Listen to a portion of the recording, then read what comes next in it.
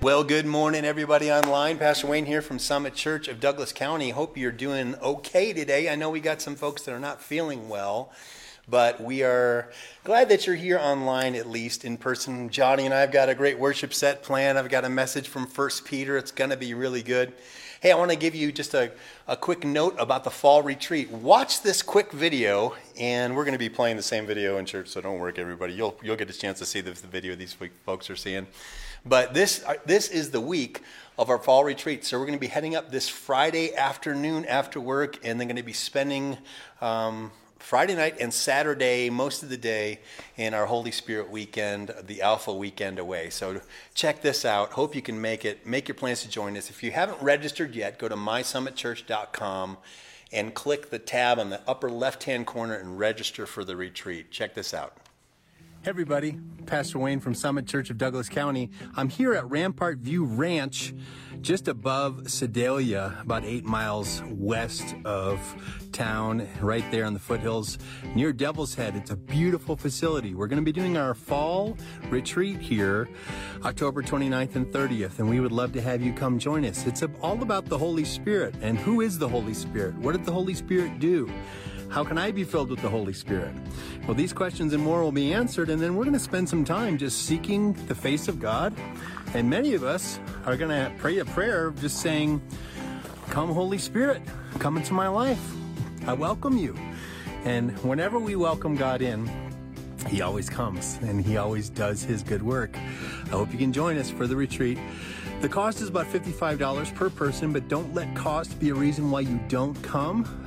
The spacing is limited, as you can see with the bunk beds in the area that we have, but we've got at least 20 spots available, and we would love to have you come on the fall retreat. So God bless you guys, and check out these views, unbelievable views of Douglas County. Isn't this something?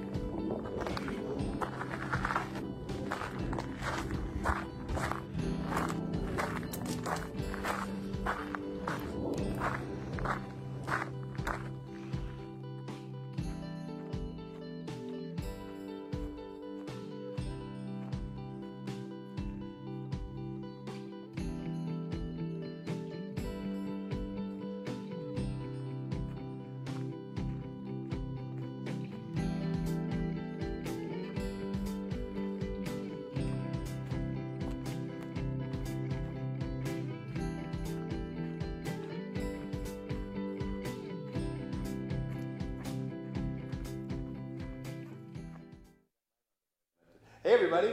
All right, so, there we are. I forget I have the microphone over here. Good to see you. So, take this. We shared this link with somebody online, Pastor Wayne H. on Facebook, YouTube, Periscope, Twitter, Twitch, LinkedIn, Instagram. This is your 5-minute warning, 5 minutes before we get started with worship. So, grab a Bible, grab a pen, grab a notebook and a friend, and we're going to start worshiping in 5 minutes, everybody. We'll see you soon.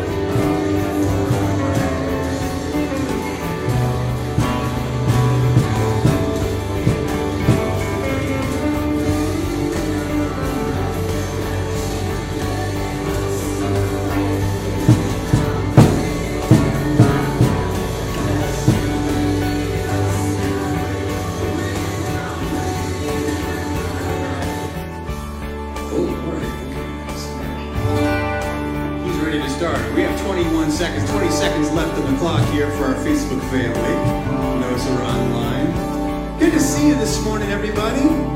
You're healthy enough to be at church. Feels good. Glad you're here.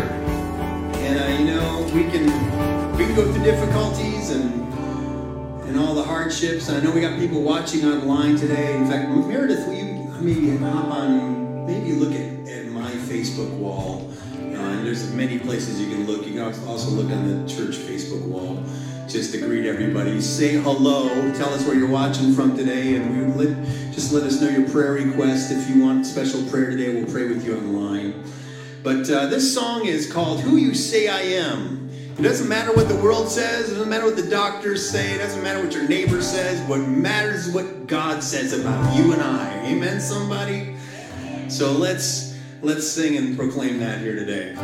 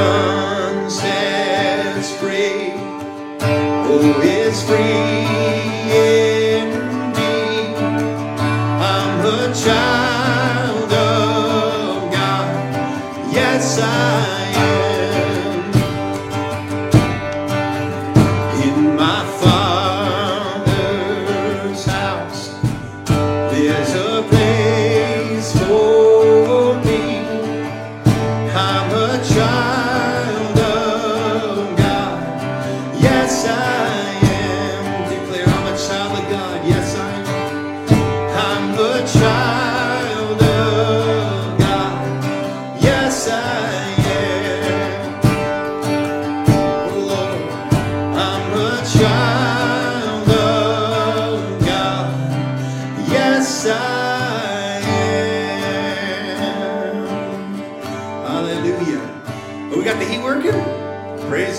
we go. It'll warm up as we sing. How about that, everybody? Thank you, Al. This preacher doesn't know much about furnaces, but thank God I know a guy. So it's awesome. Hey, let's worship. Let's open with prayer today.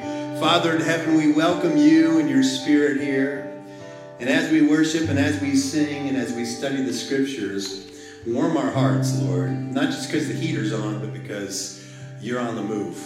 Because your word works and your Spirit indwells our hearts. And it quickens us and reminds us of your truth. And it reminds us that we've been adopted into your family. So Lord, help us to put you in first place and not let the distractions or the fears or the worries of the world crowd in. But we make you big. We make the world and its problems and temptations small. We realize that you're for us, Lord. So help us to focus on you today. In Jesus' name. Higher than the mountains that I face, stronger than the power of the grave. Constant in the trial and the change. Just one thing remains. Say that again. Higher than the mountains. Higher than the mountains that I face.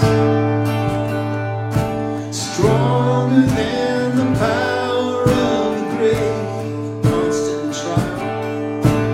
Constant in the trial and the change.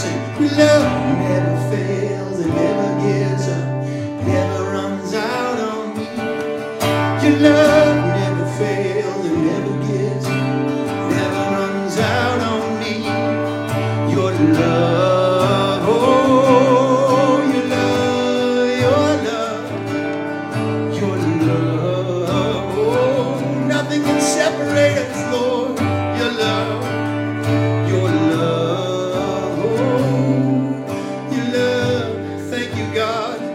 Thank you, God, for your love. Hallelujah. Praise the Lord. I feel that sweet presence of His Spirit today. You sense the love of God? I sure hope you do.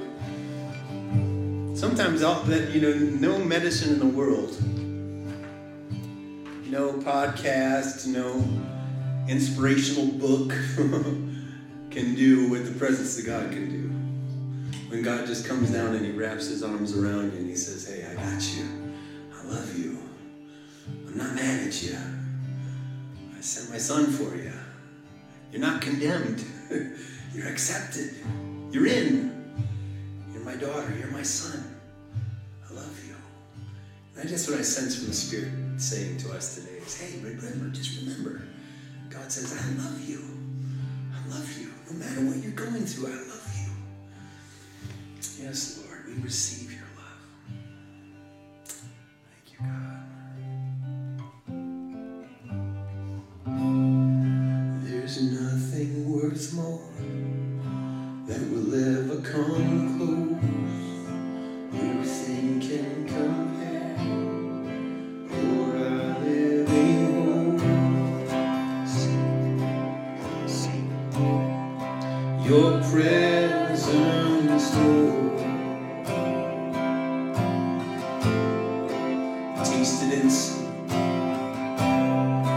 I've tasted and seen of the sweetest of loves, where my heart becomes free and my shame is undone.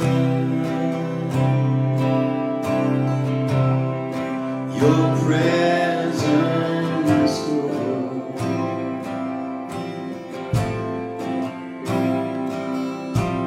Holy Spirit, you are welcome here. Come flood this place and fill the atmosphere. Your glory, God, is what our hearts long for. To be overcome by your presence, Lord.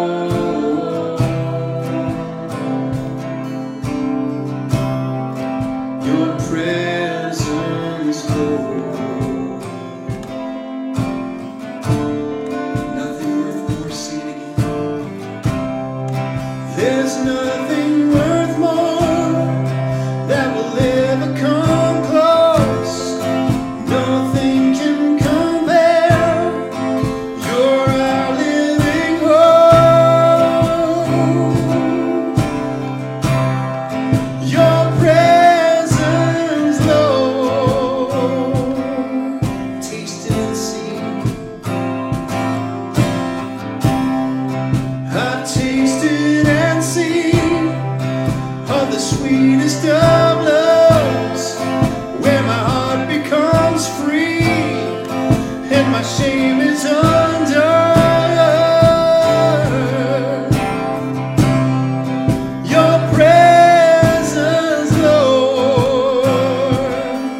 Oh, Holy Spirit, you're welcome.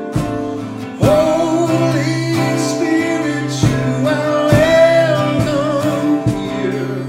Come flood this place and fill the atmosphere. Your glory, God, is what our hearts long for. To be overcome by your presence, Lord.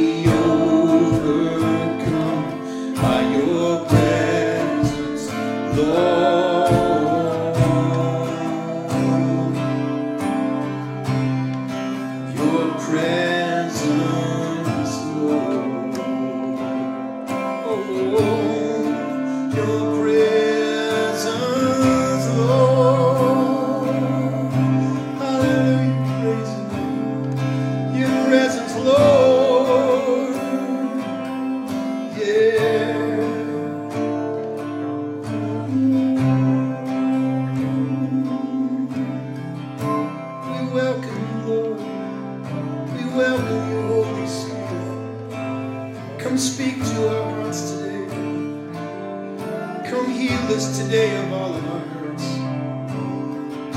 Calm all of our fears. Heal all of our diseases, Jesus.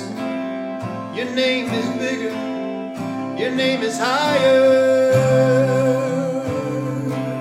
Just take a minute. Just praise God in your own words. Just tell him that you love him and why you love him. God, I need you. I need you more and more, Lord.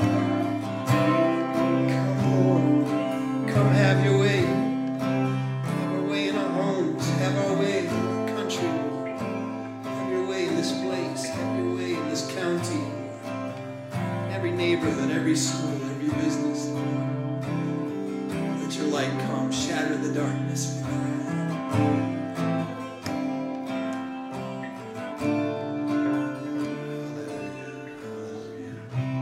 Well, this is normally the time we'd have Mr. Tim come up and do the 1 year.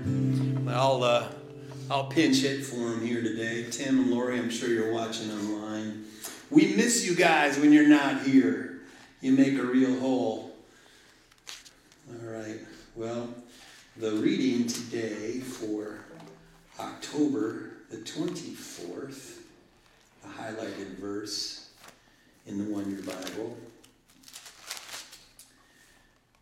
is from 2 Timothy chapter 3, verse 16. How appropriate. It says, all scripture is inspired by God and is useful to teach us what is true and to make us realize what is wrong in our lives. It corrects us when we are wrong and teaches us to do what is right. God uses it to prepare and equip his people to do every good work. God's word is always the perfect instruction. The preacher might get it wrong. The book never gets it wrong. The book always gets it right. Amen, somebody. Well, we have a couple minutes left here. I wanted to pull up an oldie but a goodie here today. It simply says, here I am to worship.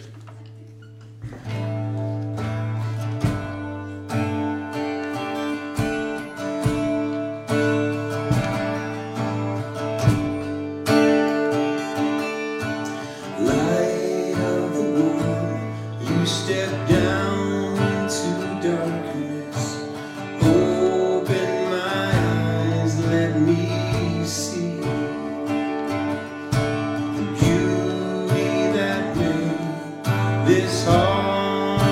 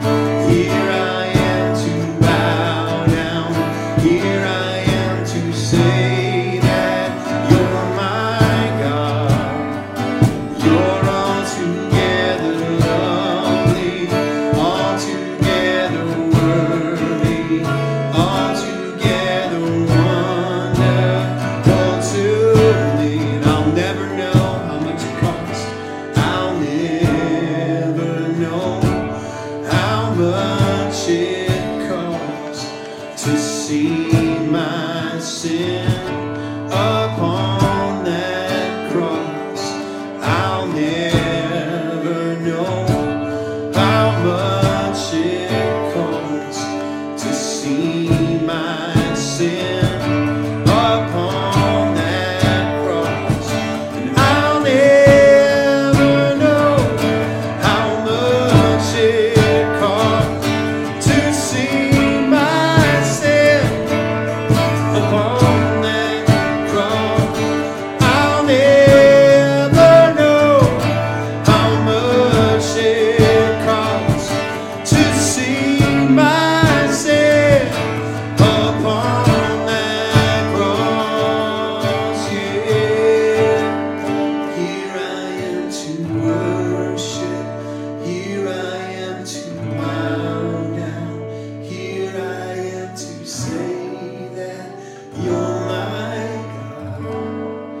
You're altogether lovely, altogether worthy, altogether wonderful too.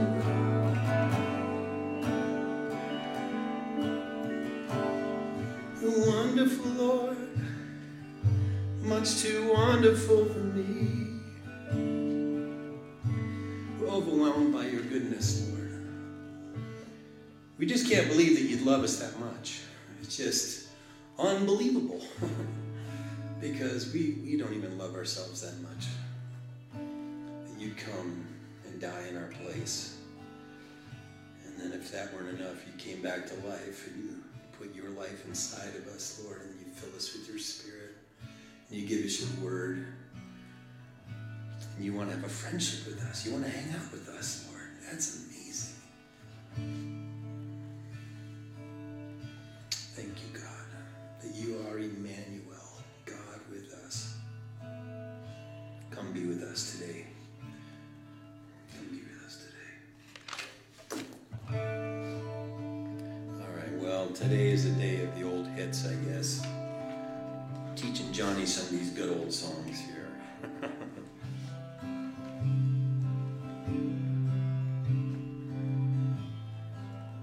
Let's just sing the chorus of this. I'm not going to do the whole song, John. I'm just going to do this chorus part.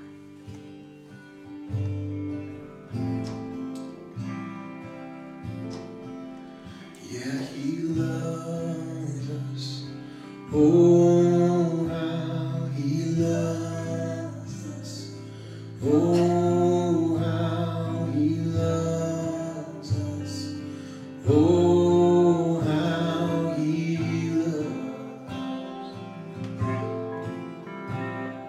loves us. Oh, how he loves us. Oh, how he loves us. Oh, how he loves us. And oh, how he loves us all. Oh, how he loves us, how he loves us all. Sing that again. And oh, how he loves us all. Oh, how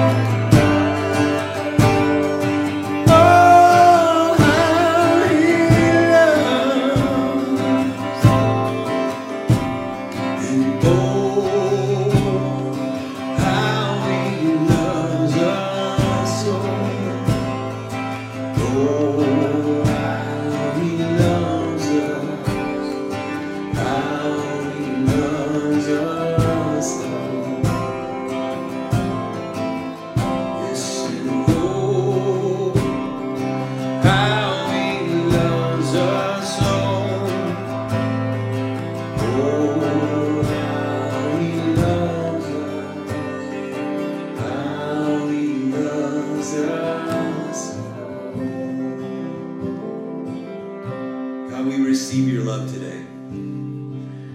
Even though it's hard to believe.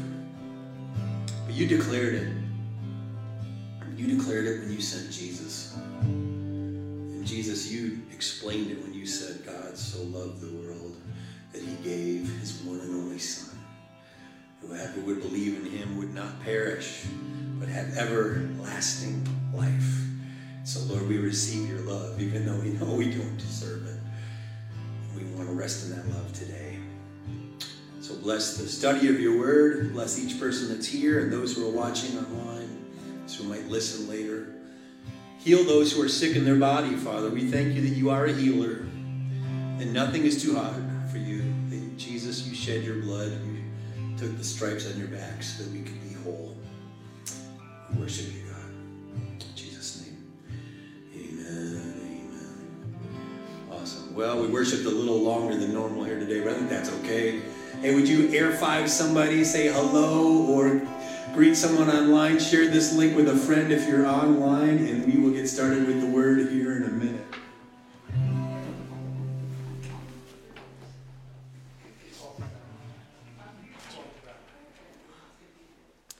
Hey, Max, will you play that video at this point? It's regarding the retreat this weekend. It's at the end of the set.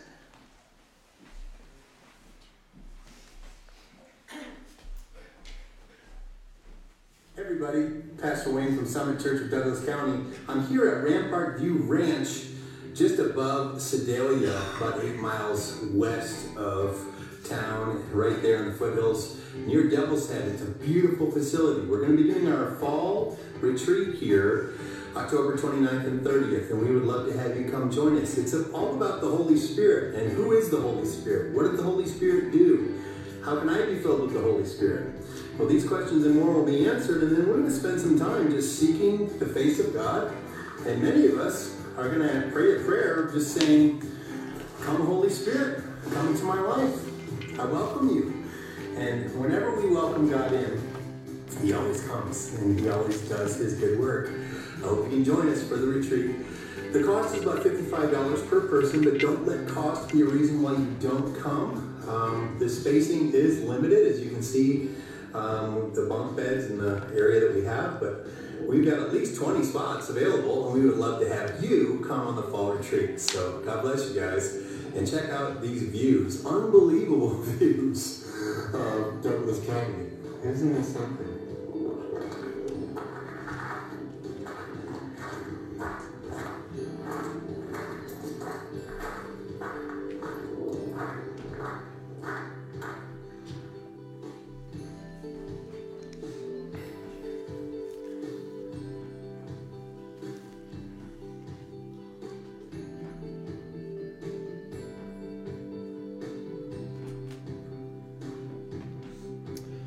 Okay, so that is this weekend, this Friday night, Saturday. So hopefully you can join us for it. If you have not registered yet, you can go to our webpage, mysummitchurch.com, click on that registration link at the top of the webpage, and it's pretty easy to do. Turn in your Bibles with me to 1 Peter. 1 Peter. I don't think I need the actual mic because I'm not competing with a swamp cooler today. So you guys can hear me okay without a microphone? I'm getting no's from the back row. You cannot hear me? You could come closer too, I guess, but I will use the microphone then. I'll just try not to get all Pentecostal on you. Everybody, okay. So, in fact, Johnny, will you turn this mic down just a little bit? It's ringing because it's a little louder than before.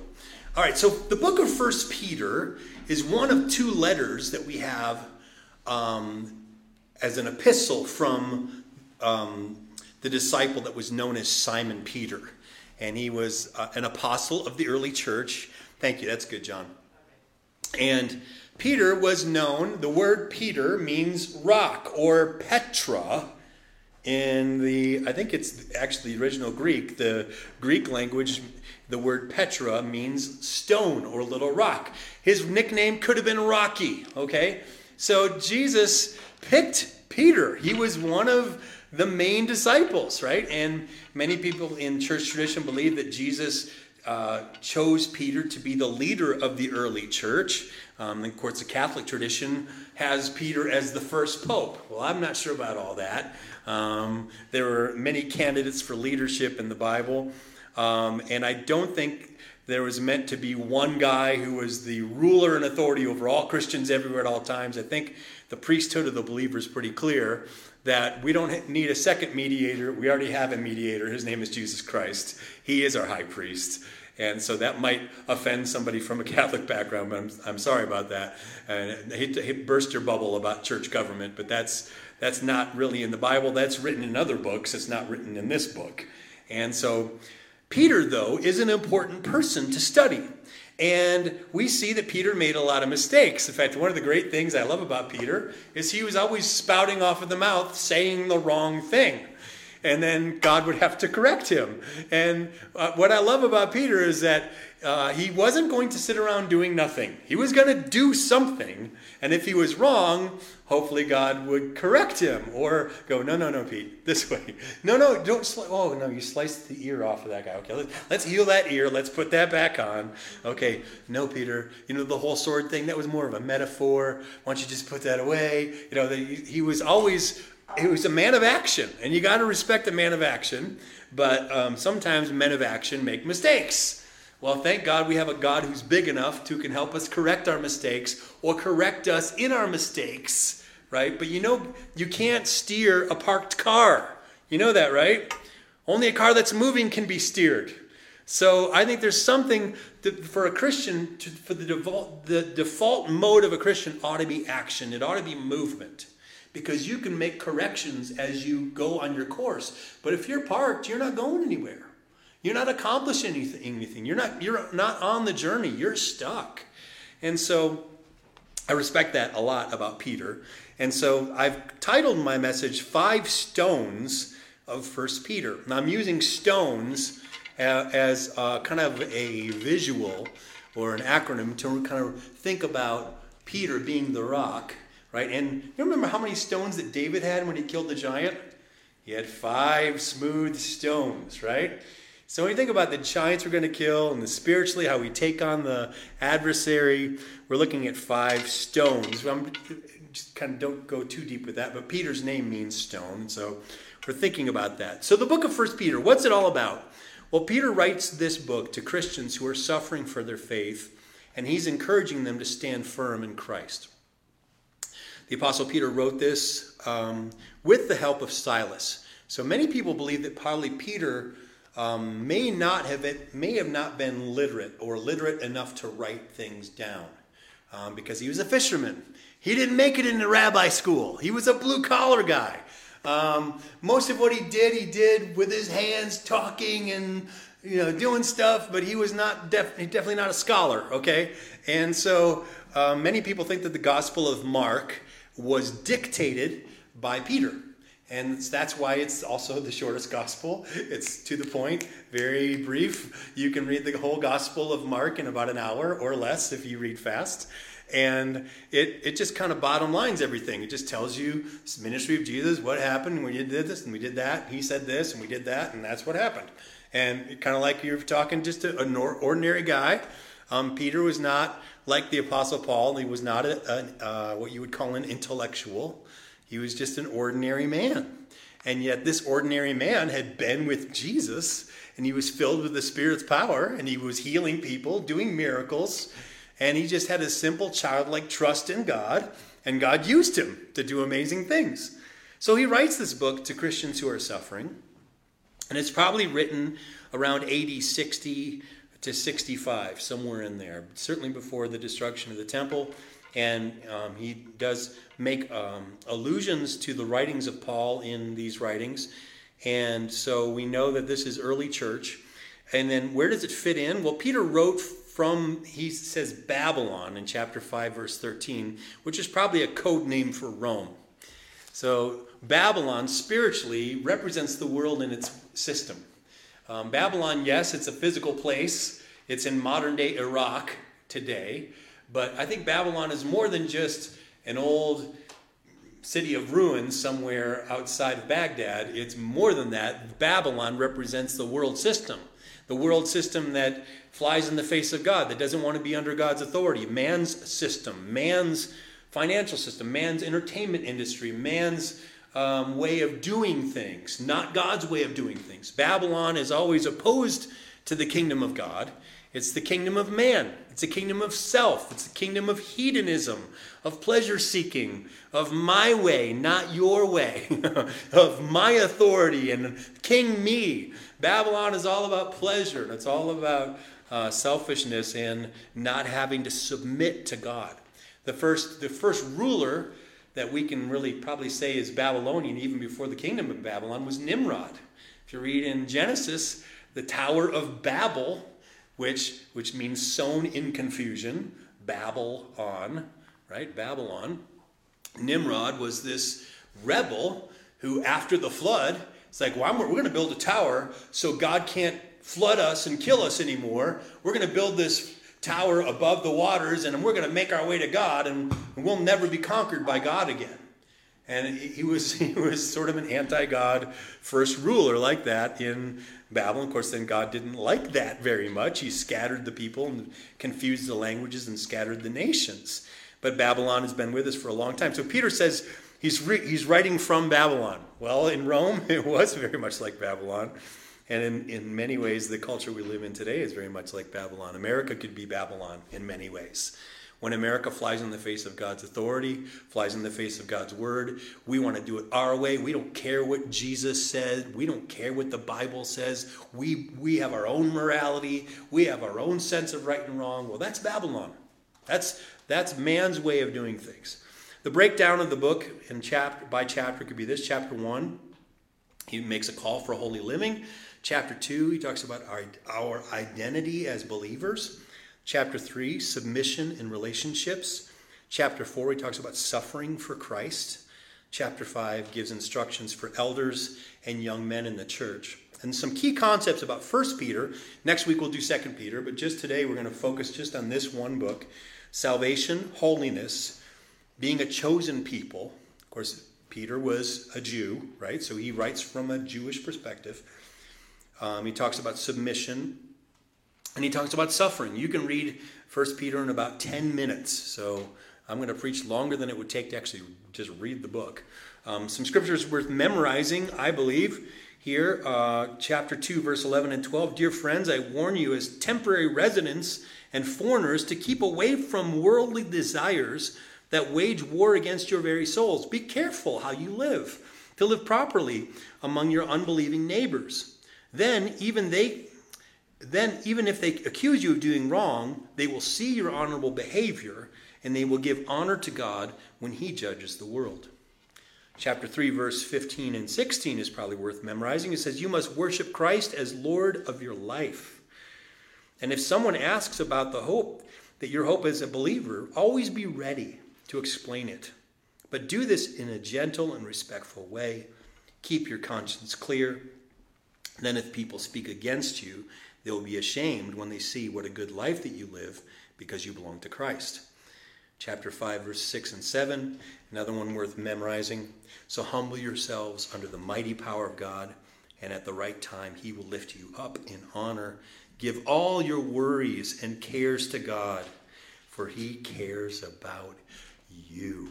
Oh, isn't that a good one? Cast all your cares on him. He cares about you. Man, I need that. You know, the times that we have in worship are so precious to me. And it's not, I don't do that just with you on Sundays. I do that every day in my quiet time, in my little quiet place in the basement where I'm having my meditation and prayer moments with God. Every day I go, God, there's more than I can handle today. Please, Lord, will you take this? I can't take it. It's too much. I'm overwhelmed. Please, Lord. And he always lifts the burden. He always gives me just enough to face each day. And he'll do that for you too. But he won't do it if you don't cast it onto him. The problem is we want to take it on and go, no, God, I've got this. He goes, well, okay, if you've got it. But we don't got it, do we? We really don't have it. And we're overwhelmed. So just turn those things over. Learning to submit. And so this is the final piece in my study Bible. It talks about the masculine perspective that Peter writes from, talking about submission. Peter tells husbands to treat their wives with respect and understanding, and that if they don't, their prayers will be hindered. Also, elders are told to lead humbly, and young men are to submit to their leaders. In other words, the macho male who always has to be the boss is not our role model. The person who has to be the boss and always be telling everyone what to do, that is not the way of the kingdom. Jesus said, if you want to be great in the kingdom, be a servant.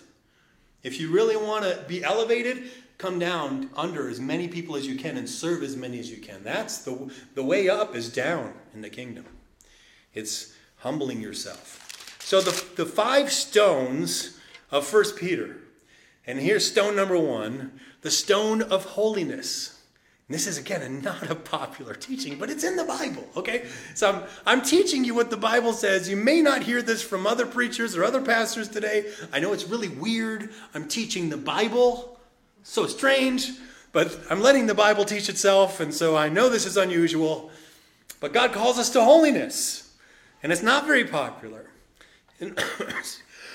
Excuse me. Peter says, may God give you more and more grace and peace, in verse 2. And then he talks about a hope of eternal life. Skipping down to verse 6, he says, so be truly glad. There is wonderful joy ahead, even though you must endure many trials for a little while. These trials will show that your faith is genuine.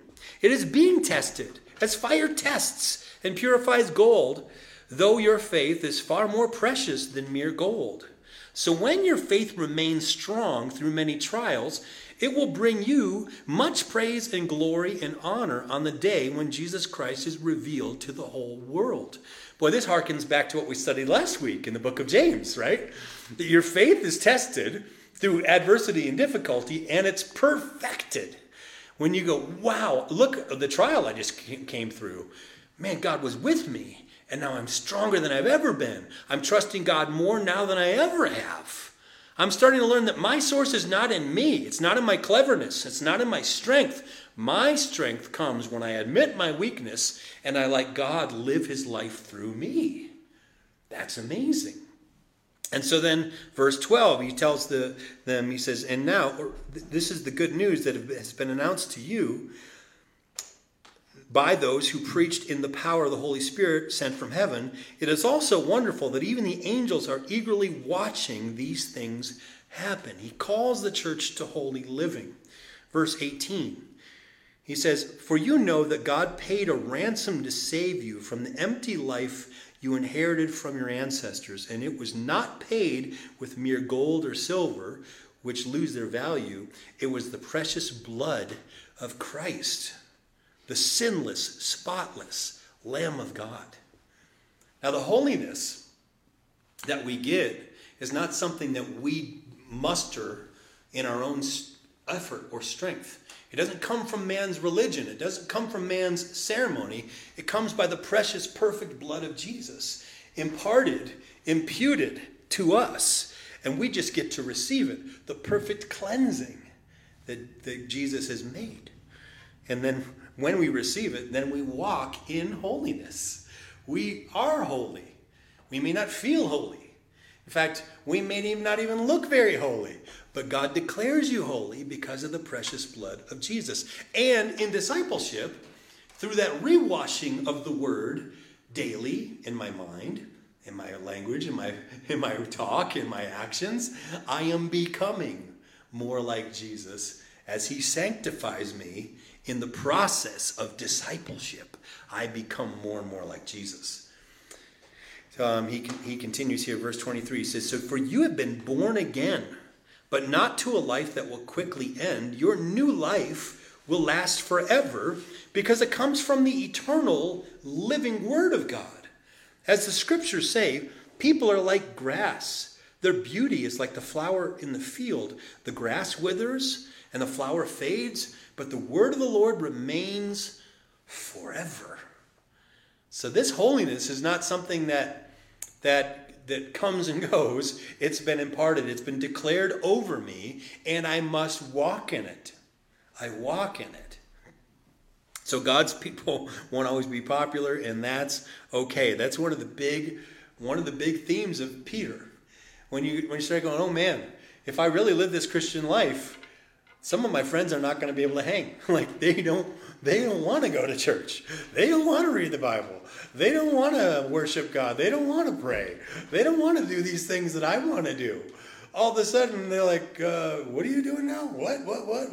No. Yeah, no, it's hard to explain. If you'll just give your life to God and you start turning your life over to Christ, you'll want to do these things. Yeah, but I don't want to. Well, no, I know you don't want to because you haven't surrendered yet. Like, yeah, but I don't want to. I know, but I have, and I really want to. Suddenly you have this division of the person that you once were and are no longer because you have a new identity in God. Is this making sense? It totally changes everything. And it isn't popular. I understand it's not popular because the world goes, well, that doesn't sound like fun. Well, everything doesn't have to be about fun. Some things have to be about holiness. Some things have to be about the love of God. Some things have to be about righteous living and doing what God wants us to do. And sometimes it's fun, right? Thank God it's not all bad news. But sometimes it's hard. And it's okay that it's hard. It's supposed to be hard. Dying on the cross wasn't easy either. I'm sure coming back to life again wasn't easy, right? If it was easy, everyone would do it. But only Jesus could do it. And so we let him do it through us. And I know that being a Christian is not popular, but that's okay. It's okay. And so that brings me to stone number 2. And I'm so glad that we have people here today. We have 2 or 3 gathered and more, right? Both here in the room and online. The stone of family. The stone of Christian brotherhood. Christian sisterhood. That's a huge stone. It's a huge foundation. If you had to be a Christian all by yourself and you never had fellowship and there was no one to encourage you, there was no one to say, here's what I would do, there was no one you could bounce an idea off of or ask for prayer from, it'd be impossible. I don't think it'd be very, very hard to be a Christian. Thank God he gives us brothers and sisters in Christ. Now, there are times when you are alone in your faith, but you don't always have to be alone. That's the beauty of Christian fellowship in the local church. It's why a local church is so important. And so he says to the church here, he says, so get rid of all evil. This is chapter 2, verse 1. Get rid of all evil behavior. Be done with all deceit, hypocrisy, jealousy, and all unkind speech. Like newborn babies, you must crave pure spiritual milk so that you'll grow into a full experience of salvation. Cry out for this nourishment now so that you've had a taste of the Lord's kindness. Now that you've had a taste of the Lord's kindness. And then, again, here's why I like the whole stone idea. Verse 4 of chapter 2. You are coming to Christ, who is the living cornerstone of God's temple. He was rejected by people, but he was chosen by God for great honor. And you are living stones that God is building into his spiritual temple. Isn't that something? Skipping down to verse 7. Yes, you who trust him recognize and honor the honor that God has given him. But for those who reject him, the stone that the builders rejected has now become the cornerstone. And he is the stone that makes people stumble, the rock that makes them fall. They stumble because they do not obey God's word. So they meet the fate that was planned for them. But you are not like that, for you are a chosen people. You are royal priests, a holy nation, God's very own possession. As a result, you can show others the goodness of God, for he called you out of the darkness into his wonderful light. Once you had no identity as a people, but now you're God's people. Once you received no mercy, but now you've received God's mercy. Isn't that something? We've been adopted. We've been gathered by the cornerstone to say, hey, the church is not a building, we're the building. We are the living stones that make up the living dwelling place of God's presence. That's why when we sing, there's another presence in the room that's not us. We go, whoa, did you feel that? Did you feel that? God's in here. I don't know about you, but I feel his presence when we sing together. I have a sense that the King of Kings has walked in and he just camps around us and he's like, that's good. That's good. I'm what you need. I'm glad you're here. You're in the right place. Come on, climb into my arms. Let me wrap my arms around you. Let me encourage you. Let me give you some peace today. Let me remind you that you're loved, that you're forgiven, that you're free. I don't know if that's how you feel, but that's how I feel. When I come into God's presence, I start to sing. All my problems and worries and fears diminish. And I begin to see God for who he truly is. I'm like, God, you're amazing. How can I doubt you? Right? How can I doubt? But in those moments, and when I'm tempted, I'm all alone, it's very easy to doubt. I stumble and I fall. That's why I got to remind myself. I have spiritual amnesia. So I got to get back into the Word again. I get back to worship again. Go back to those first things again, the foundation again, those simple things. Those simple things help me stay grounded in my beliefs about God. And then Peter encourages people to respect people in authority. Verse 16 says, for you are free, yet you are God's slaves. So don't use your freedom as an excuse to do evil. Respect everyone. Love the family of believers. Fear God and respect the king. So he said God uses divine authority structures. Respect is important. Even with authorities you don't agree with. Even and especially authorities you don't agree with. Now that's not the American way, is it? Because dissent and insult and comedy and biting humor is kind of how we deal with these things. And yet we're supposed to respect authority. We're supposed to even pray and love our enemies. Do good to those who hate us and bless those who curse us. And do good to those who use us. That's not easy, is it? And yet it's what Jesus did. And it's what Peter is saying we should do. This is Peter we're talking about. This is the guy. This is Rocky we're talking about. Okay? This is the guy who messed up a lot. And yet he goes, no, look, guys, look. Jesus was right. We got to love our enemies. We got to pray for these authorities. We have to respect people. Even the people we don't like. The people we don't want to respect. Because Jesus did. He submitted himself. And if Jesus submitted himself to ungodly authorities, who are you to not submit the way he did?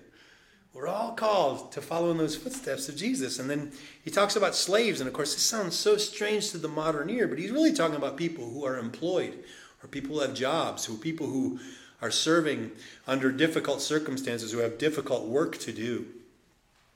He says you must submit to your masters with all respect. Verse 22, again speaking of Christ, verse 21 actually, for God called you to do good even if it means suffering. Just as Christ suffered for you, he is your example, and you must follow in his steps. He never sinned, he nor ever deceived anyone. He did not retaliate when he was insulted, nor threaten revenge when he suffered. He left his case in the hands of God, who always judges fairly. Whew. Man, that's the most un-American thing I've heard all day, right? We want our rights, right? I demand justice. Ooh, Jesus didn't demand justice. Jesus didn't look to his own rights. He laid down his authority. He submitted completely, even to unjust authorities. He was even willing to be misunderstood. Whew, that's not us, is it? Not at all. And so, it's so important that we learn that if we're going to be in God's family, we have to take on that same attitude of Jesus. And being in the family means that's part of the brotherhood, the fellowship of his sufferings. When he identifies with us in our sufferings, and we identify with him in ours. Does that make sense? That fellowship of suffering, God is with us. Just as much as he's with us during times of singing and worship, when I'm in my times of struggle, and I'm all alone, I'm like, oh God, I need you. I'm having a difficult time. Lord, would you be with me? Jesus is like, I'm with you. I'm with you right now. You ever felt God's presence when you were overwhelmed and you just finally turned it over and all of a sudden you just felt a peace just wash over you? Or just a sense that, hey, it's going to be okay and nothing has changed. No, none of the circumstances have changed, but suddenly just God gave you just a rest and a peace that doesn't make sense. You ever had that? Raise your hand if you ever had that. Yeah, I get that often. And the crazier the world gets, the more I have to turn these things over. Because they're like, this is crazy. Lord, I can't handle this. This is too much. Please, God, please. And Jesus is right there. He's like, yep, I'm with you. I'm with you. So stone number 3, and this whole thing on being a servant and being a submissive servant leads to the stone of submission. The stone of submission. Now, Peter talks about honoring one another. He speaks about wives honoring their husbands and husbands honoring their wives, and then he speaks to all Christians. In my study Bible, here's some things that it says. It says, the first 6 verses of this passage, they cheer when Peter tells wives to have respect fully toward their husbands. The most important verse for male readers, however, is number 7. Here the apostle calls on men to treat their wives with honor and understanding. Treat her as you should, Peter says, so your prayers will not be hindered. Of all the reasons given by the Bible teachers and writers these days for unanswered prayer, this one doesn't get much airtime. But there it is in black and white. Mistreating your wife can short out your heavenly connection. Some women may not like Peter calling them weaker. Perhaps the burly fisherman was not thinking only about who would struggle more to pull dripping nets of fish out of the Sea of Galilee, but in the very same sentence, he also declares that with an equal partner, that the wife is an equal partner in the Christian life, which was a radical statement of spiritual equality for Peter's day and for that age. So both spouses have food for thought in this section. Both may need to adjust their habits. God wants both to submit to his direction, whether it's culturally in or not.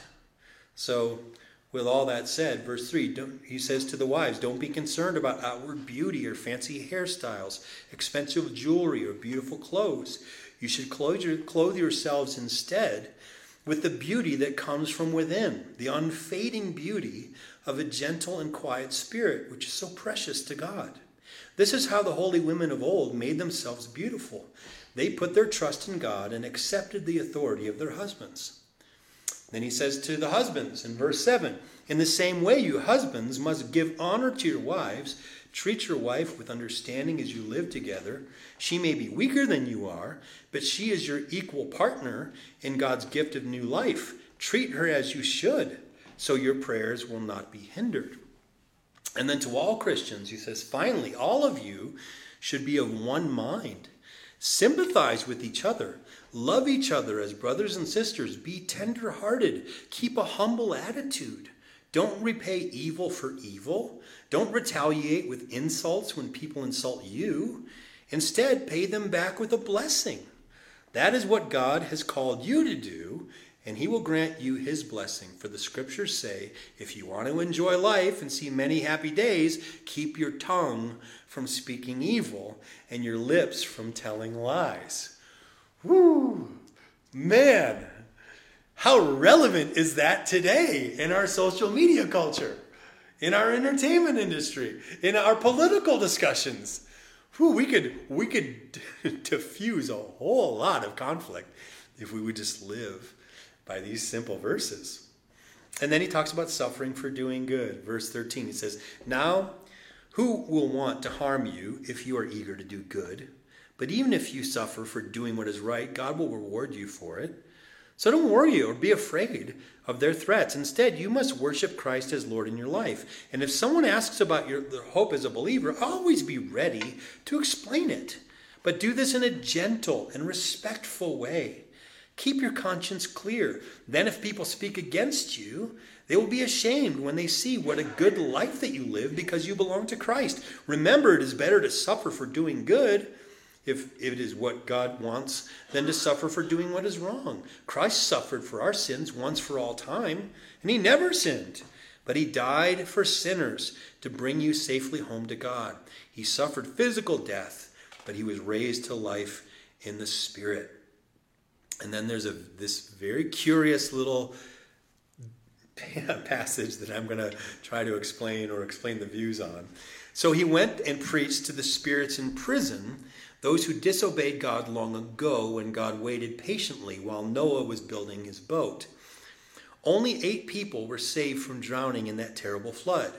And that water is a picture of baptism, which now saves you, not by removing dirt from your body, but is a response to God from a clean conscience. It is effective because of the resurrection of Jesus Christ. Now Christ has gone into heaven, and he is seated in the place of honor next to God and all the angels and the authorities and powers except his authority. Now that's a strange little passage if you read it. Have you ever heard that before? That Christ went and preached to the spirits in prison, those who disobeyed God long ago. Simply, he's saying that the people of Noah's day had a chance. They had a chance to repent. They had a chance to get on the ark and be saved, but they didn't receive that chance.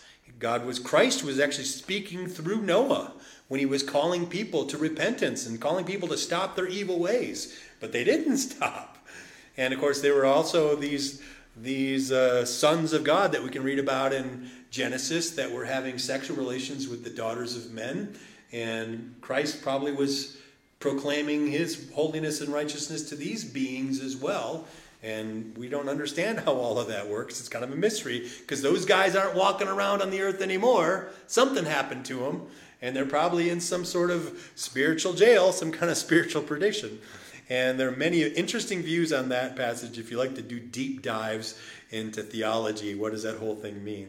That's a rabbit trail you can get lost in for hours and hours, and I nearly did this week. So anyway, chapter 4, stone number 4, the stone of suffering. So then Christ suffered physical pain. You must arm yourselves with the same attitude that he had.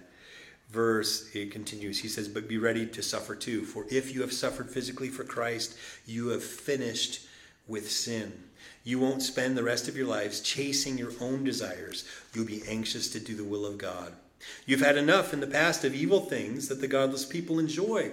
Their immorality and lust, their feasting and drunkenness and wild parties, and their terrible worship of idols. Of course, your former friends are surprised when you no longer plunge into the flood of wild, destructive things as they do. So they slander you. But remember that they will have to face God, who stands ready to judge everyone, both the living and the dead. That is why the good news was preached to those who are now dead. So although they were destined to die like all people, they now live forever with God in the Spirit. And he continues to talk about suffering as a Christian. You're going to go through difficulty. That's normal. It's normal for a Christian to suffer. But God is with us in the suffering. He's there to help us. He's not causing it to happen, but he is allowing it to happen.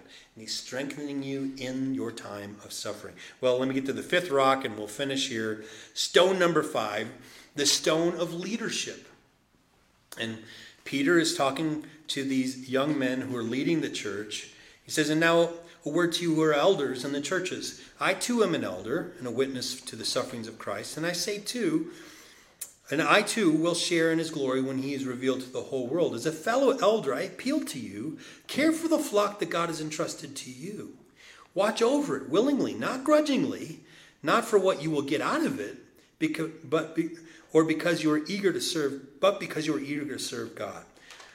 Don't lord it over people assigned to your care, but lead them by your own good example. And when the great shepherd appears, he will receive a crown of never-ending glory and honor. In the same way, you who are younger must accept the authority of the elders, and all of you dress yourselves in humility as you relate to one another. God opposes the proud, but he gives grace to the humble.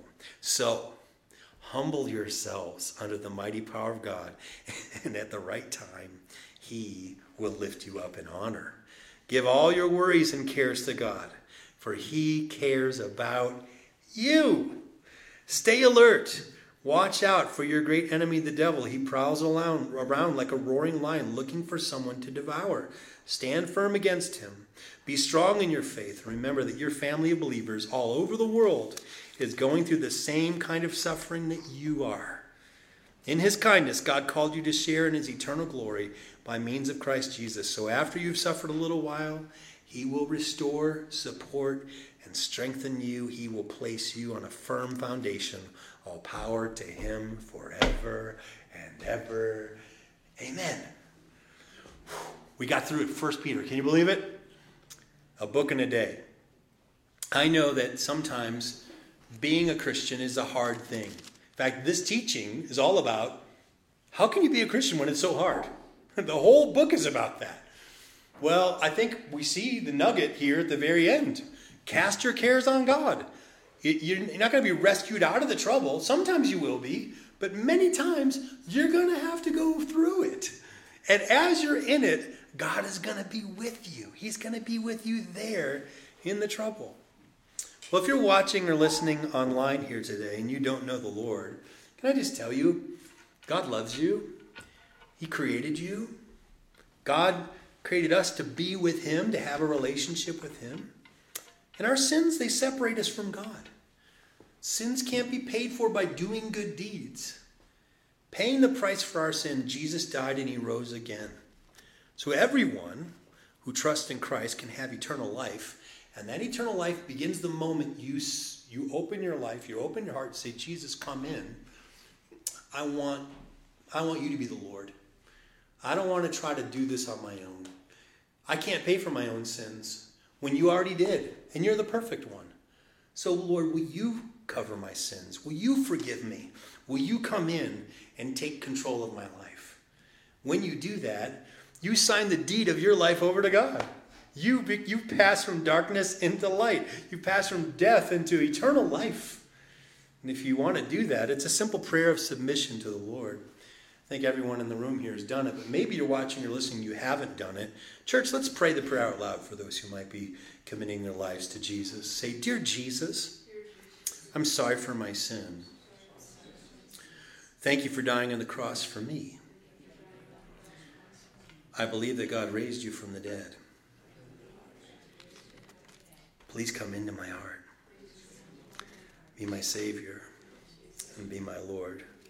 In Jesus' name, amen. Amen. Thank you for being here today, everybody. Please keep the rest of the church family in prayer, those who are sick and not feeling well. And Johnny, I'm sure your folks will keep us updated on how things are going. The plan is, if you guys want a carpool for this retreat on the weekend, because it's on Rampart Range Road, so it's kind of, I would not go up there with like your Audi or your BMW. I would go up there with a 4-wheel drive if you have one, because it's like there's some ruts and it's a little crazy. So we'll carpool here at the church. So probably around 6 o'clock, 5:30, 6 o'clock, we'll meet here. Those who want to carpool with us up to the Rampart View Ranch, we'll do that. Contact us if you're going to be a part of the retreat and all those other things. I think that's pretty much the only announcements I have regarding all of that. Make your plans for our Christmas Eve service. We've got our Thanksgiving potluck is going to be happening. Alpha Course will be back in full swing next Thursday. So the normal things are kind of, as we're getting well and better and feeling good, our normal schedule is resuming. So why don't you stand with me and I'll give you the blessing and we'll get out of here. Father, thank you so much for your word. Thank you for your presence. Now may the Lord bless you and keep you. May the Lord make his face to shine upon you. May the Lord be gracious unto you, lift your countenance, and give you his peace. In Jesus' name, amen. Amen, church. Love you guys. Have a fantastic week. Thank you so much for tuning in today to the ministry of Summit Church and the daily outreach of Wayne Hansen. You can support our ministry in many ways. Click the donate button on our Facebook page, Summit Church of Castle Rock. Visit our webpage, mysummitchurch.com, and click the online giving link. Or mail your donation to Summit Church of Castle Rock, 200 South Wilcox Street, Box 243, Castle Rock, Colorado, 80104. Or finally, text your gift to 303-625-9434 and follow the prompts using your smartphone. You can also support us by connecting with our online community. Comment, like, share, follow, and subscribe on our various social media channels. Of course, we appreciate you joining us in daily prayer. I'm Sean Rima, and on behalf of Pastor Wayne and the Summit Church family, take care and have a great week. Remember, God loves you, and he has a wonderful plan for your life.